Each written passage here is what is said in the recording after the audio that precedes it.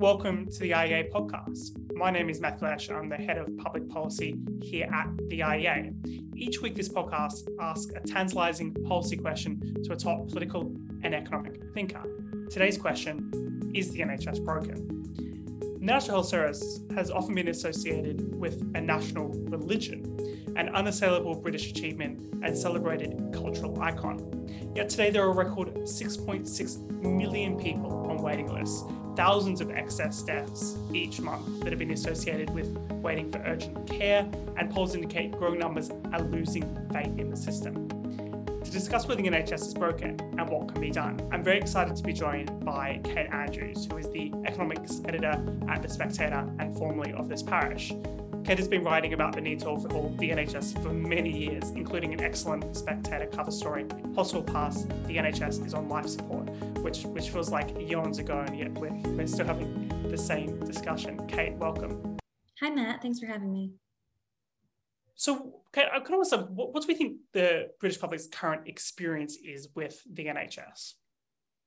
So if you're a patient through the NHS, you're having a very tough time, most likely right now. Chances are your wait to be seen by a healthcare professional has been extended. Goodness forbid you need an ambulance right now. You may be waiting longer than ever before. Some of the numbers which we can get into, Matt, around this are really very frightening.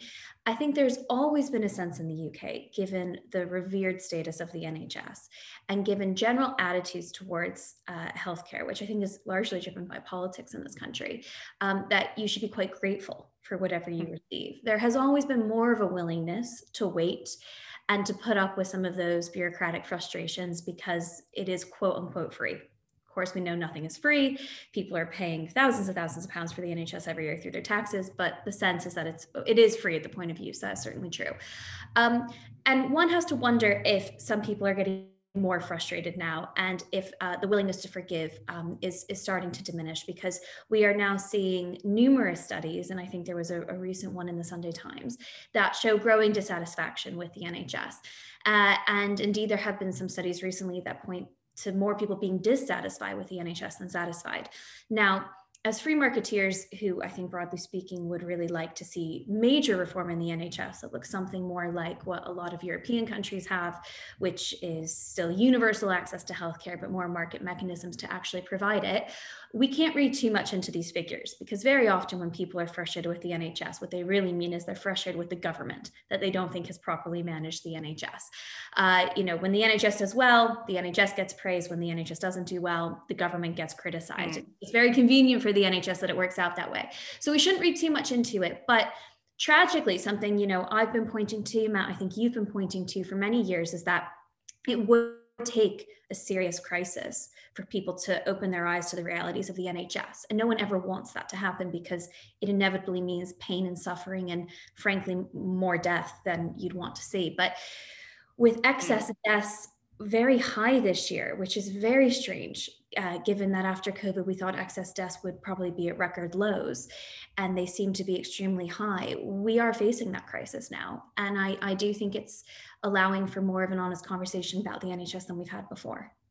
Yeah, look, I'm just unpacking this point a bit, because as you referenced, that the Sunday Times ran on their front page last weekend a poll that indicated that half of Brits are not confident that they'll receive timely care, while 45% believe the system is getting worse. While we're hearing these almost daily stories, quite harrowing and sad stories, people dying, waiting for ambulances, suboptimal care in A&E, staff leaving in droves. And yet at the same time, you have this dynamic where the NHS is something that, particularly, I suppose, outside of our circles, shouldn't be criticised. And any criticism is seen as some nefarious effort to destroy the system and privatise it and give it to US insurance barons.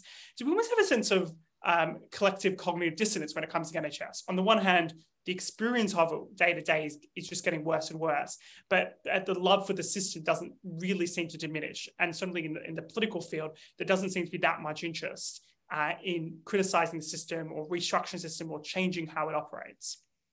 Well, there's definitely no interest in the political sphere because goodness forbid you are the politician that comes out and talks the tough truths on the NHS. You probably won't be getting reelected, nor will your party, if people think you'll have anything to do with the healthcare system, because there has been a very successful attempt in the UK, as you say, to paint anybody who talks about reform as somebody who wants to, well, you ticked all the boxes there, Matt, privatize the NHS, sell it to America, as if the NHS and the US system are the only two systems that exist.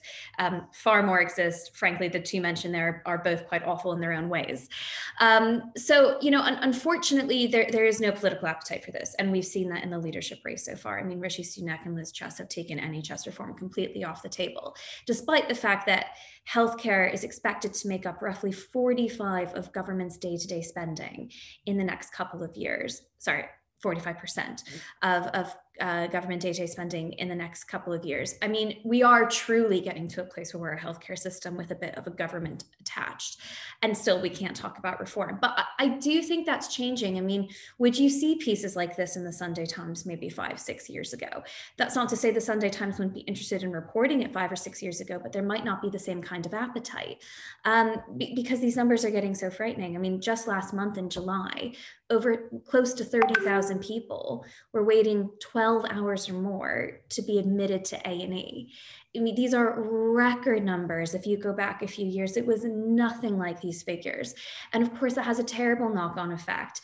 If you can't get into A&E, the people who need the ambulances that you're currently sitting in can't get access to ambulances.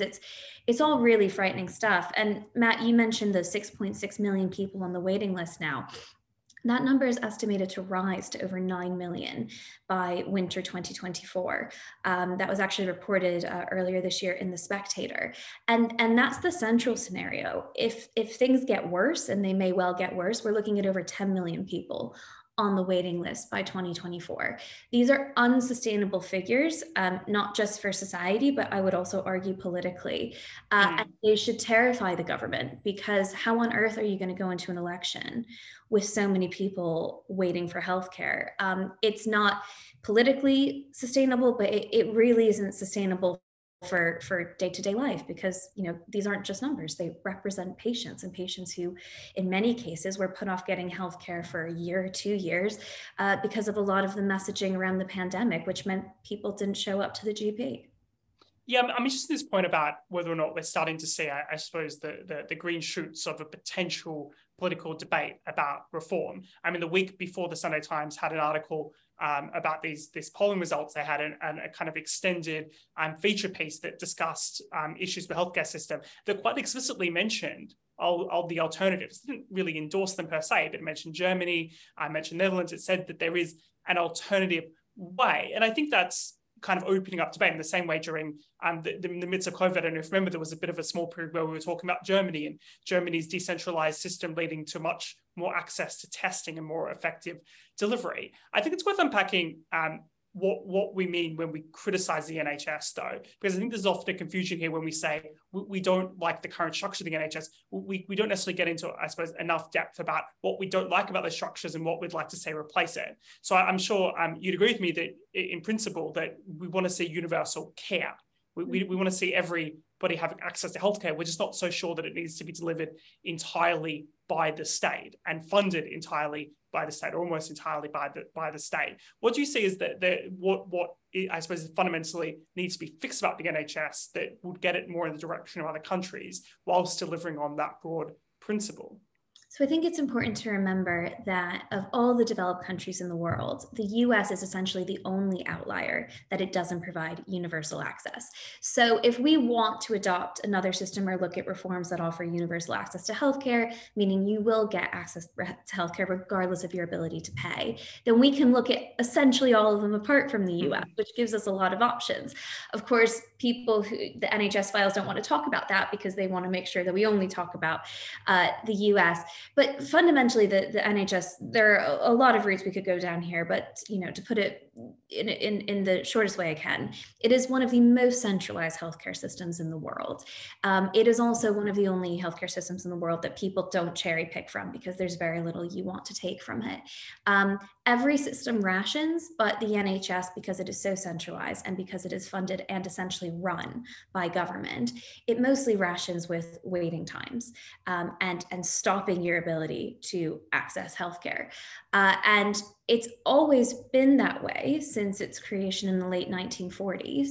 But that we've seen, and we've always seen the effects of that rationing, to be very clear. Your colleague Christian Niemitz at the IEA has done incredible work on this, that simply based on systems alone, thousands more people die from different types of common cancer in the UK every year compared to European counterparts, because of the system, often because of that rationing and that inability to access healthcare in a timely manner. So it's always been there, and we've always been talking about it. But COVID has really highlighted in a very fast and very acute way the extent to which this rationing is taking place, and the extent to which people just can't get access to healthcare. You need more competition in the system, you need more patient choice in the system, and you need to lure private providers into the system, because that is how we increase capacity.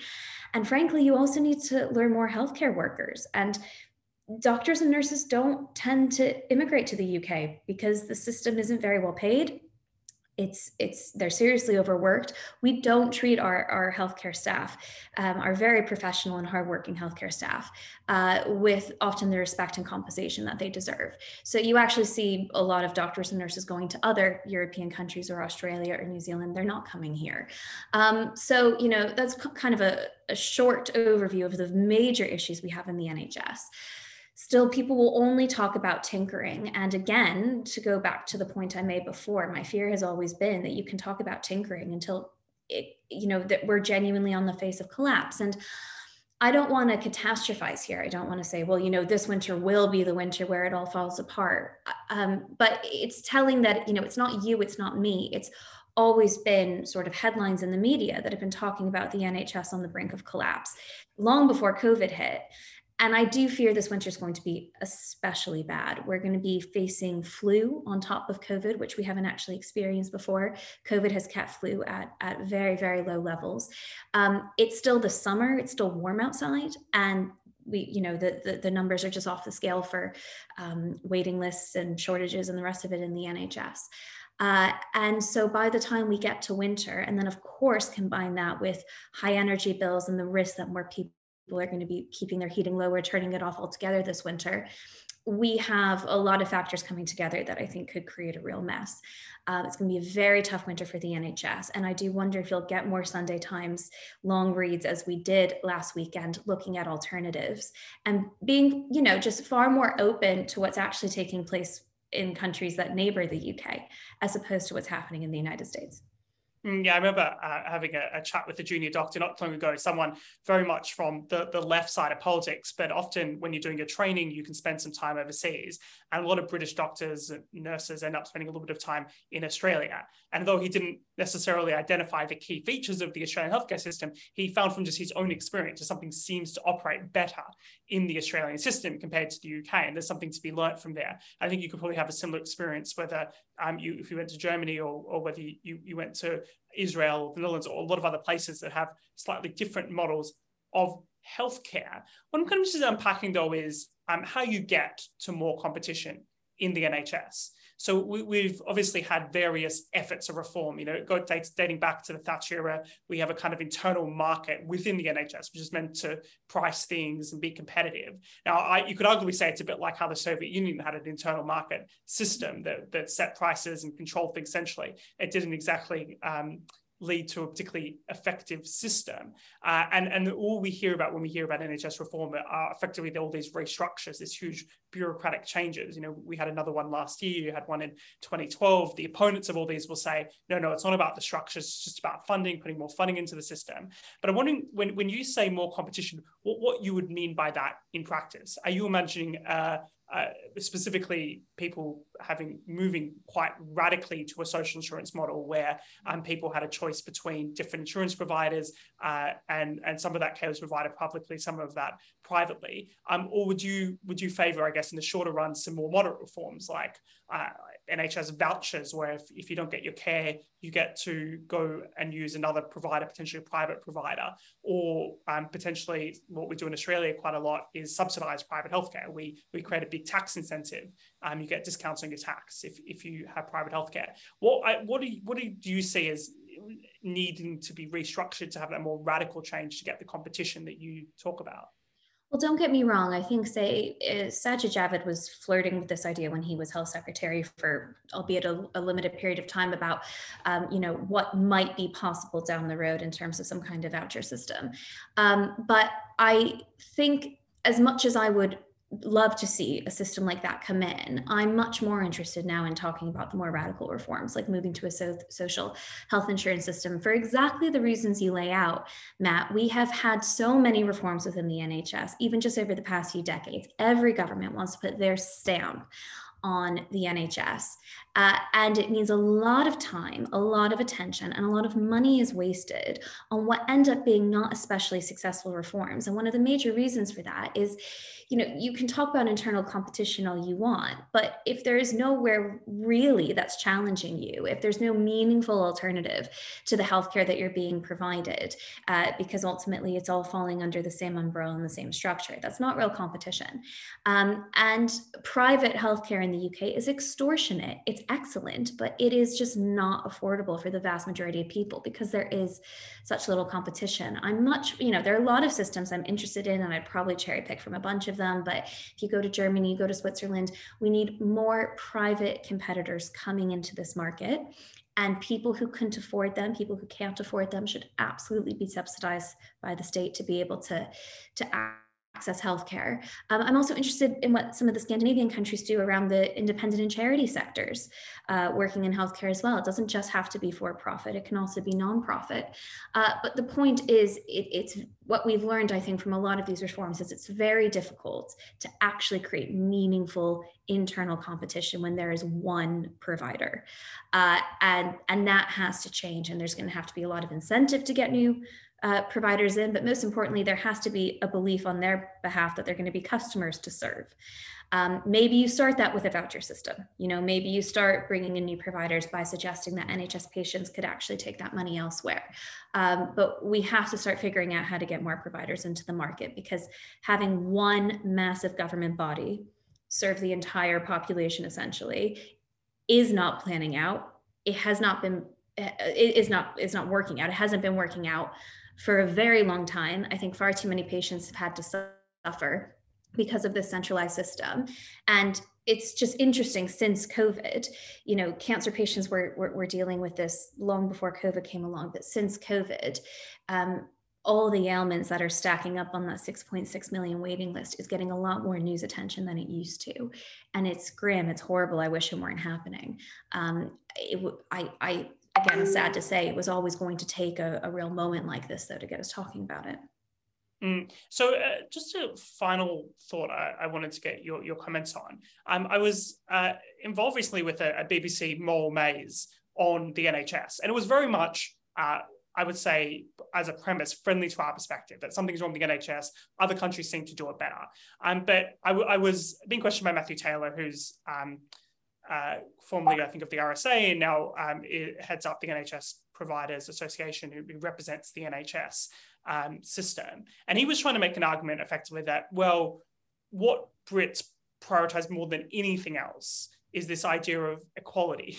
Not necessarily, and that therefore the idea of having more private sector involvement is quite an affront to people. The idea that the people would have access to different quality of healthcare. Even if you had universal care, if you have a bigger private sector, there's a bit of a risk in people's minds that some people are getting better healthcare than others. Will it take kind of pushing that over? Do you think there's a way to design a system that still fulfills that goal of everyone more or less getting equal care? Or do you think there would be value in trying to move on from that principle and saying, well, we want everyone to get a minimum standard of quality of care, and then it doesn't really worry me that much as some people go to a hospital that's wood paneled and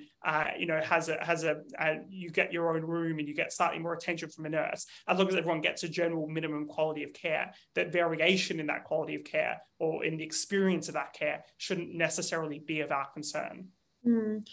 I guess you could argue it from both perspectives. You could make the case that we need to move on from this idea of equality and look rather at basic standards of care, because I think from that perspective, you could argue, well, look, if the basic standard of care is higher than what the average, place of equality is, or, I mean, we need to break this down first of all. There's no world, even under the NHS, in which people are treated equal when it comes to healthcare. Postcode lotteries, the ability to advocate for yourself, like equality is an impossible goal. But let's say in some hypothetical worlds, every patient under the NHS were truly treated equal.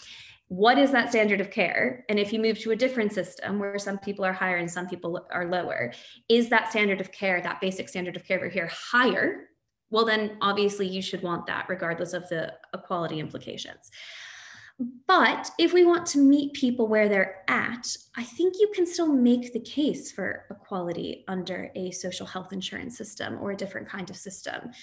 And to kind of go more into detail about what I was just saying, I mean, how can you look at a waiting list of 6.6 million people and think that there's something equal and fair about that? That is not the definition of fair. We're seeing a record number of Brits paying out of pocket to access private healthcare treatment because they can't wait on that list any longer.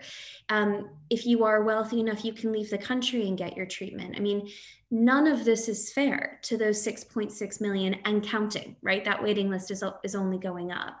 So to defend this status quo, I think is just nearly impossible to do. I think what would truly be equal in my mind is if every individual had the ability to choose their healthcare, to choose their provider, and to access it in a timely fashion. Acknowledging that people might make different choices and that something in the medical field might be right for someone and wrong for someone else isn't rejecting equality. It's just actually noting that the individual had some say in their healthcare, and that's what was truly equal about the situation. And I think that is the equality defense of social health insurance systems. They are empowering every individual to make their own choice. I do not see a case that the 6.6 million on the NHS England waiting list right now are empowered in any meaningful way. Well, Kate, thank you very much for joining the IEA podcast. That was Kate Andrews, economics editor at The Spectator. Thanks, Matt.